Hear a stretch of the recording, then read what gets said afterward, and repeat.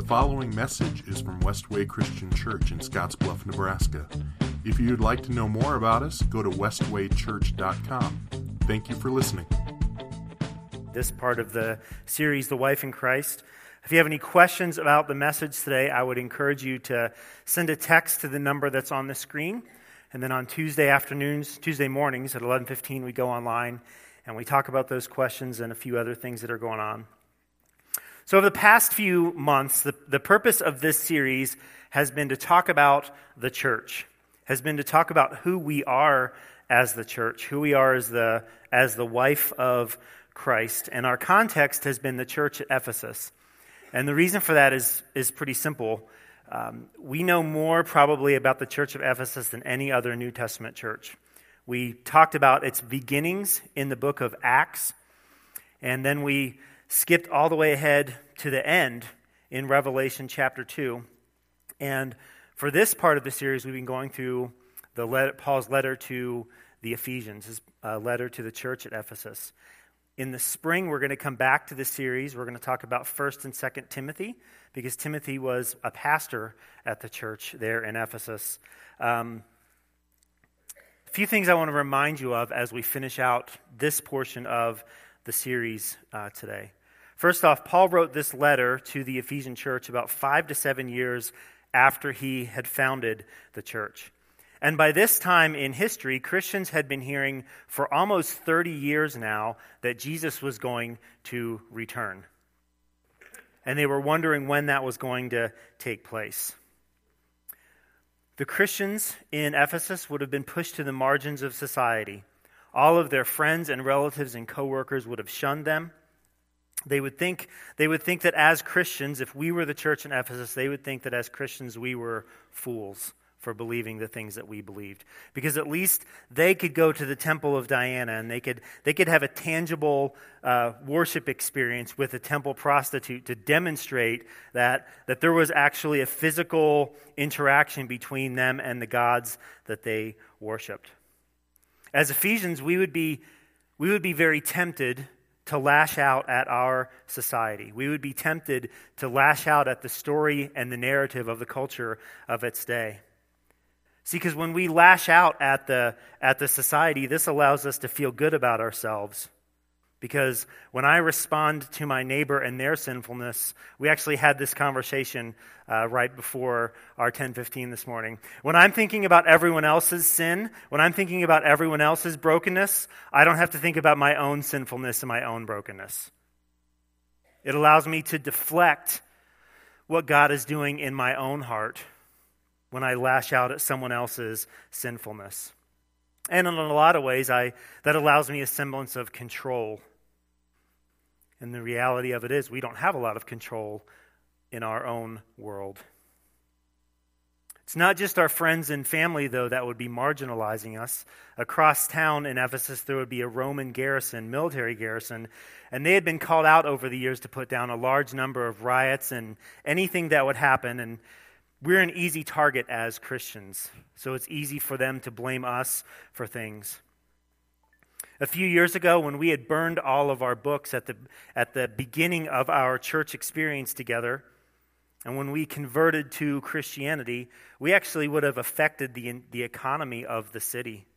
We would have taken money from people, which gives them another reason to come against us. And over the past few months, I would like to imagine that when they received this letter from Paul, they probably would have done what we did. They would have read it in one sitting, and then they would constantly be coming back to it, working through it and talking about the implications that it would have had for them as a church. And there's an important thing to remember. The person that wrote this letter is the same Paul who started our church, and now he's in prison. And if the leader or one of the leaders of our belief system is in prison, surely there would be people in Ephesus that would be wondering what was going to happen to them. What were the implications of a church leader being in prison? What's going to happen to my own family in the midst of that?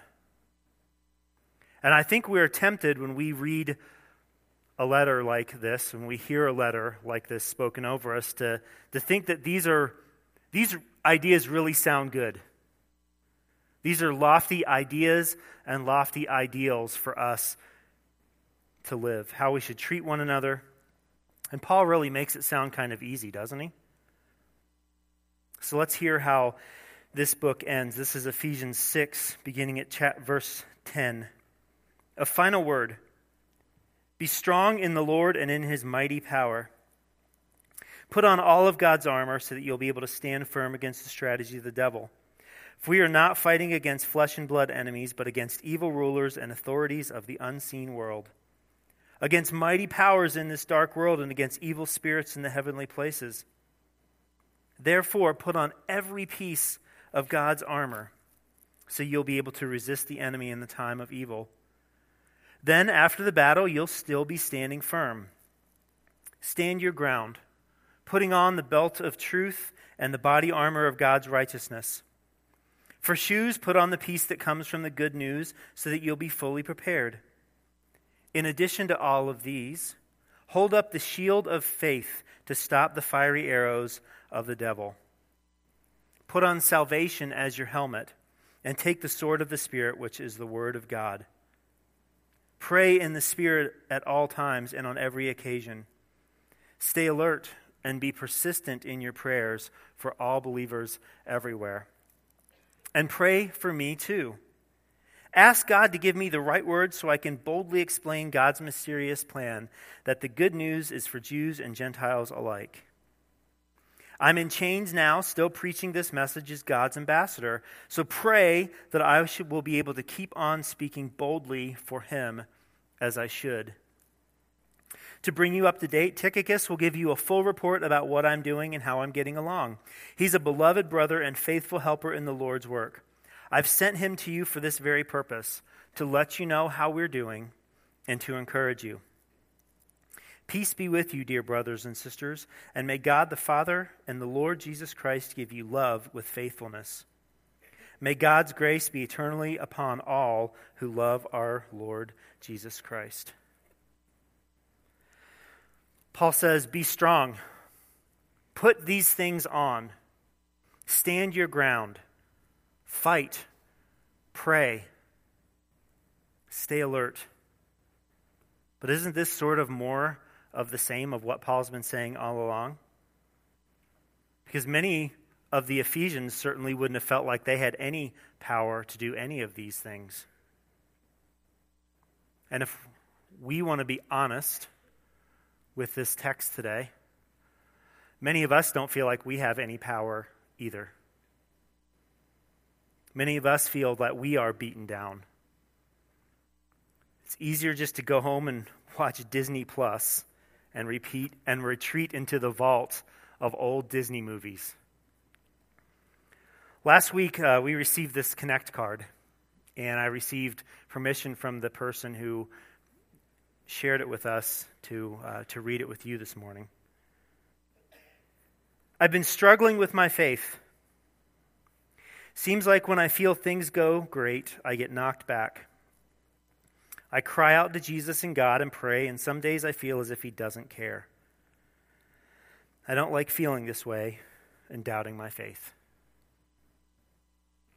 I wonder how many of us would say that we identify with the person who wrote this card. Because like the people of Ephesus, we're surrounded by troubles. We're surrounded by a world of anxiety. We're surrounded by illness and financial problems. And the systems and structures that are supposed to be for us often seem like they are against us. And the people that get left behind in the midst of our culture and society are often the ones that need it the most. Single moms and children, people who have no voice, and when they try to speak up, so often these are the very people that are silenced. These things that we experience, we've talked about them a lot. The circumstances and situations of our lives, the hardships and realities, they always seem to have the final say, don't they? It seems like rent is always due. And Scott Marsh told us last night, actually, that the Christmas season this year is 6 days shorter than it was last year. So for those of you that are struggling to pay your bills now and are aware that Christmas is now upon you and you have to figure out how you're going to buy things for your children, this is an incredible hardship. And like this person said on this prayer card, it's often in the midst of that our cars need a repair or something breaks in our house. Seems like the people who are supposed to be our friends when we go to work are the ones that are talking the most about us. And what we do in the midst of those things is we somehow tell ourselves that life is going to get better. It has to get better. When is it going to get better? At some point, is it going to get better? I want to read this Connect card to you again. I've been struggling with my faith. Seems like when I feel things go great, I get knocked back. I cry out to Jesus and God and pray, and some days I feel as if He doesn't care. I don't like feeling this way and doubting my faith. I listened to a speech last week from a senator named Josh Hawley from Missouri. This is in part what he said. I found it fascinating. In September, the Senate's Joint Economic Committee issued a new report of the soaring numbers of what we have come to call deaths of despair. These are deaths from suicide, from alcohol, from drug overdoses, and the numbers are shocking. Suicides in this country are at their highest level since 1938. Alcohol-related deaths, the highest since the start of World War I. And drug overdoses are at the highest level ever recorded. The numbers are even more startling for the young. The number of 15 to 24-year-olds committing suicide is greater than at any other time since the government began tracking the data over 50 years ago. For girls and young women, suicide rates have doubled during the 21st century. Doubled. Taken together, nearly 36,000 American millennials died deaths of despair in 2017 alone. There's now a death from drugs or alcohol or suicide every 4 minutes in this nation. See, our culture is trying to constantly sell us a bill of goods that won't last when they're confronted with the realities of life. We talked about that last year when we went through the book of Ecclesiastes. You remember that? When Solomon did all of these things, he had the means to research and study what provides meaning and value to people, and in every single one of them, he came up empty. So often then what we do is we try to place our hope and our trust in ourselves. We place our hope and our trust in our education, in our relationships. For many of us, we look to the size of our bank accounts for our identity, for our meaning and for purpose. And when we do that, like the writer of this Connect card says, when we place our hope in those things that ultimately cannot give us hope, when we place our hope in those things and those things fail us, just when things start to look up, reality sets in. There are 3 theological terms that Christians have believed for centuries that they use to describe God. These are the omnis of God. There's omniscience. That's the theological idea and concept that God knows everything. There's omnipresence. This is the theological idea that God is everywhere. And then there is omnipotence, that God is ultimately all-powerful. When I was in student ministry, I would tell my high school students, I would summarize all of those up into one omni, and it was just omni-awesome. God is omni-awesome. So if this is true, if God is omni-awesome, if God is omnipotent and omnipresent,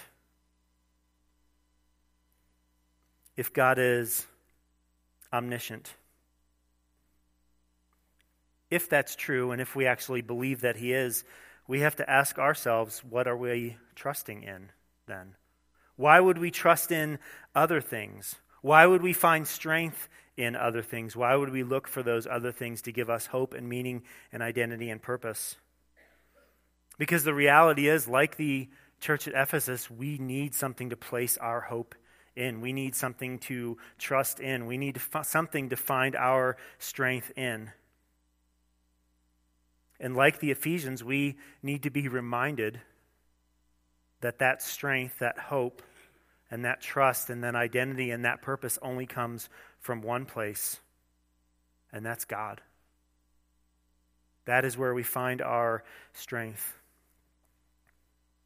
And I think we have to at some point also ask the question, what if all of these circumstances and situations and hardships and realities, what if they're by design? What if there's a deeper purpose behind them? What if the reality of those hardships in our lives is somehow meant to reveal to us the reality that we cannot do it? I think, honestly, that is what the purpose of those hardships and realities are. So that we might come to the conclusion that I cannot do things on my own. I must have the strength of another. And what Paul is telling us here in Ephesians today is that strength only comes from God. How does Paul do that? Well, we're not going to go back and reread all of Paul's letters, but he says a few things that might be an encouragement to us when we are wondering if God truly is omni-awesome. Paul tells us and the Ephesians that you are loved and chosen out of your previous spiritual condition of death to be alive and to bring life to others. See, God loved you and he chose you out of that life. You'll live out your true calling for life through your relationships with God and your relationships with others, especially your church body. This is how we demonstrate this new life that we claim to have, that we claim that we believe in. So when we hear these things that Paul tells the church at Ephesus, because we're human beings, what we often then try to do is do them under our own power. We think that we have enough to go on, so we do this on our own. We use our own strength. So we read our Bibles and we pray and we check those boxes. We attend the Sunday gathering and we check that box, or we attend a small group and we check that box. And little do we know that often we're doing those things under our own strength. And this is why the last thing that Paul writes to the church at Ephesus, the final thing, is so important for us to remember. Through Paul, God is telling us that the only way that we can live a life that truly honors him is to be strong in the Lord and in his mighty power. That's the only way. No matter how good we are at reading our Bible every day, no matter how faithful we are at praying, no matter how perfect our attendance on a Sunday morning, no matter how morally upright we live in comparison to the lives of those around us. The final thing to remember is that it is only in God's strength that we can actually do the things that God has called us to do. Our needs are met in God alone, and he puts our needs and ourselves into perspective, and he cares, and he is sufficient for us. See, God is enough for us. God is out to reveal to us that we only need him. And that's a big reason why when we actually have an encounter with God through Scripture or through prayer or through this gathering or through your small groups or through worshiping God in music or any of the other dozens of ways that you can encounter God, it is only when we truly encounter God we feel so connected to him. I remember talking to students all the time who would come back. They would come back from camp or they would come back from a youth group trip. And like 6 weeks later, they would ask me a question like, why don't I feel God at home like I do when I'm at camp? Like, why is there such a disconnect? And in the midst of that question, we always rewind. Well, let's see, what did we do when we were away? We engaged Scripture consistently. We were together as a body. We prayed for and we built relationships with one another and with God. So let's talk about how your last 6 weeks have gone. How is your Bible reading? How is your prayer time? How is your relationship building with other believers? And in 99.9% of those situations, those three things simply were not existent. It's amazing what happens when we live in the strength that God provides, when we live in His power. See, we have the need for divine action. We have the need for God to come into our lives and do the things for us that we cannot do. Paul's telling the Ephesian church that they need to be ready for war. And he tells them that it's not a battle that they'll be able to win with their own strength. God, in this story, God is the one who is omni-awesome. It's not us. And it's because we have a generous God that He gives us the things that we need in order to be victorious. We're in need of God's power because of the nature of our enemy. I think throughout history, it's been pretty easy for mankind to defeat other mankind, other men. It's pretty simple. Cain murdered Abel in a field. Moses killed an Egyptian.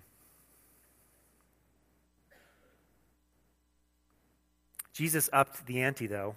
He said that if we called someone a fool, you may as well have killed them physically. We have to remember the nature of our enemy. And the Ephesians needed to hear that the war that they were fighting was not against other people.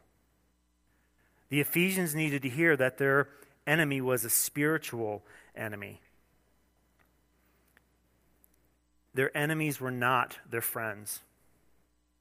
Their enemies were not their family members. Their enemies were not their co-workers. Their enemies weren't even the Roman garrison that was across town. Their real enemy was the devil. And this is why Paul told them how to pray and what to pray for, going all the way back to the beginning of Ephesians. Because only with spiritual wisdom and spiritual insight could they grow in the knowledge of God. Only with hearts that are flooded with light could they be confident in their salvation. Only with God's help could they see how powerful God was. Only with inner strength, only with roots going down into Christ, only by understanding God's love and His desire for our unity and maturity.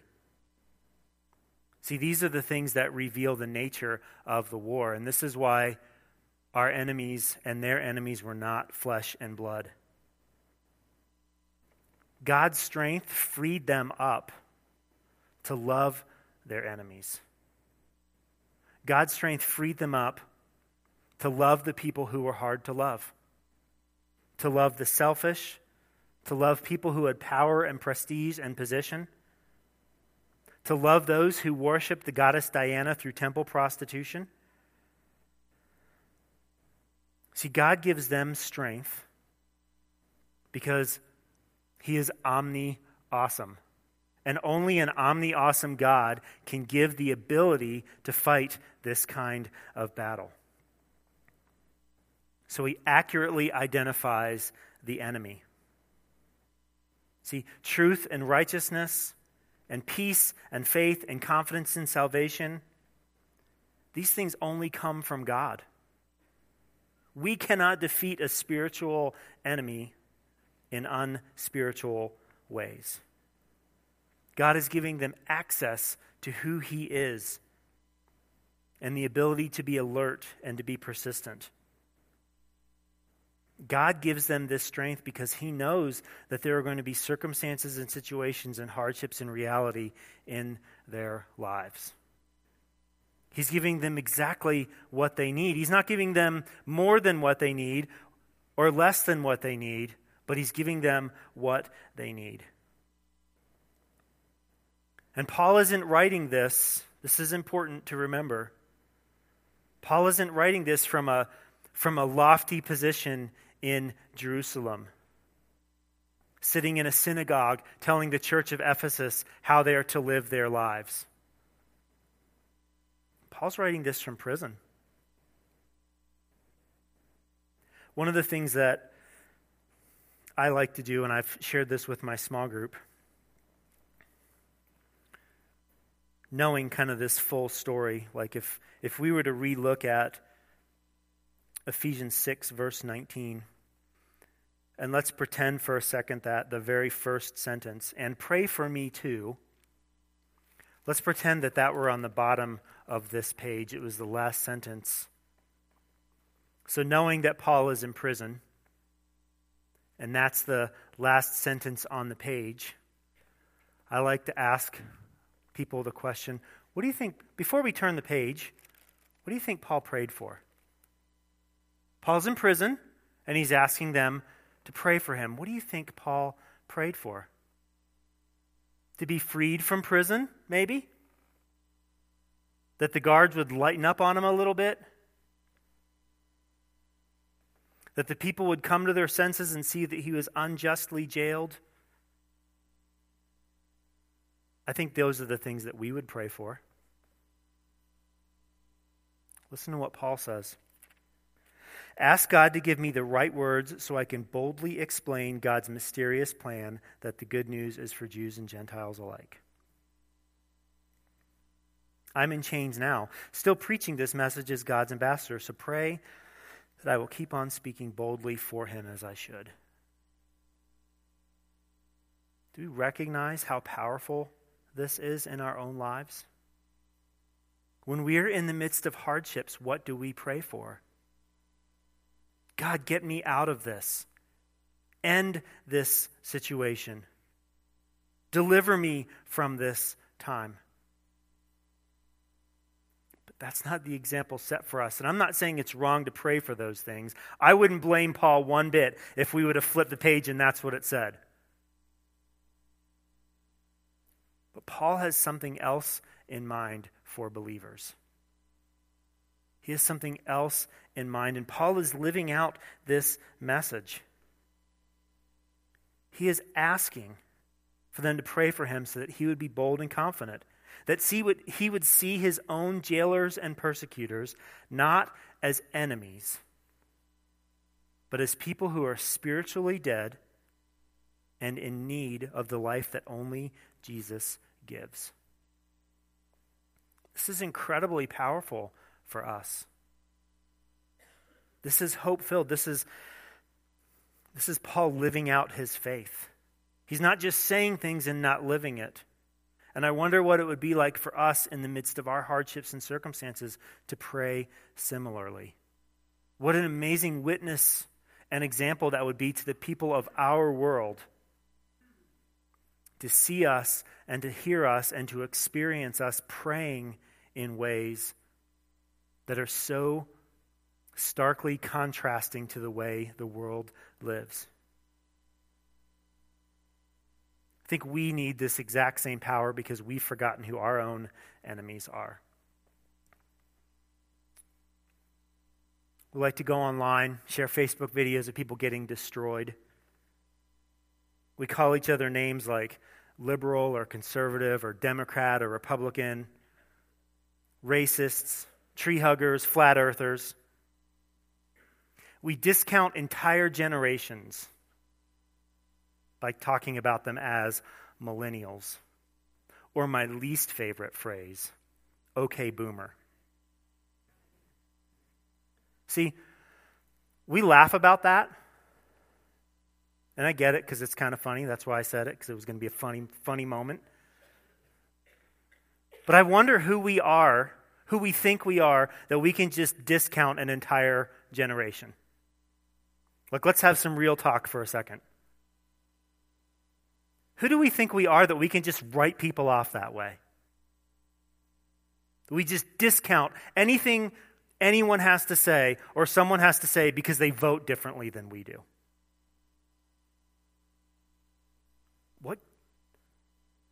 What gives us that right? See, we don't have that right. Our enemy is the same enemy that the Ephesians faced. And God has equipped us to face that same enemy in the same way that he equipped them. Like Paul and like the Ephesians, our situations and circumstances, our hardships and realities, those are the evidence that we're at war. That's the evidence, that's the proof that we're fighting a battle. About a month ago, we were in our regular Monday morning staff meeting, and my phone rang, so I looked at it, and it was from John Thomas, one of our elders here. So I thought, I wonder why John's calling me. I should answer this. So I picked it up, and I said, "Hi, John." And he said, "Hey, John." He said, "I have a question for you. Do you ever think about mountain lions when you're out running?" That was his question. That was my response. Like, I started to laugh. I'm like, what in the world is this all about? John proceeded to tell me in like an 8 to 10 minute long phone conversation of all of the different mountain lion encounters that he had heard about as an extension person in Nebraska. Encounters with mountain lions in Colorado and western Nebraska, just like over the last 6 or 8 months. He's just telling me just this litany of all of these things. He's telling me that what I need to do if I encounter one. He tells me that I should not turn and run because it's probably going to catch me. Shouldn't sit on the ground. Instead, I should be loud and aggressive. I should probably move toward it. And if it attacks, he told me I need to be ready to fight for my life. See, we've been given spiritual power and spiritual strength from God for a reason. Because as Christians, as believers, we are in the fight of our lives. And the only way that we will emerge victorious is to use the tools, to use the strength that God has given us. We're not enough in our own strength. We won't win, we can't win. We need him. We need to utilize these things that God has given us: righteousness and truth and peace and faith and salvation and the sword of the Spirit. This is how we win this war. We've talked a lot over the past few months about the circumstances and situations and hardships and realities of life. They're not going to go away. Those things are not going to go away. They're never going to go away. And anyone who tells you that as a means to get your salvation or to get your money is not telling you the truth. See, on the night that Jesus was betrayed and murdered, he said this to his disciples: "Here on earth you'll have many trials and sorrows, but take heart, because I have overcome the world." This is the victory that's promised to the disciples of Jesus. This is the victory that was promised to Paul. This was the victory that was promised to the church at Ephesus. And it's the victory that is promised to us as Christians. The person who wrote this prayer request is living in a powerful moment, and this is what I told her when I met with her earlier this week. This person is living in a very powerful moment. because she has reached the conclusion that the only thing worth hoping and trusting in is Jesus. That's what this card is saying.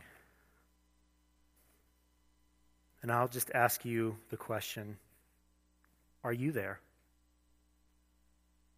Are you ready to only find your hope and your trust and your strength in God? And if you are, will you put it on? Will you stay alert and will you pray? Let's pray. Peace be with you, dear brothers and sisters. And may God the Father and the Lord Jesus Christ give you love with faithfulness. May God's grace be eternally upon all who love our Lord Jesus Christ. Amen.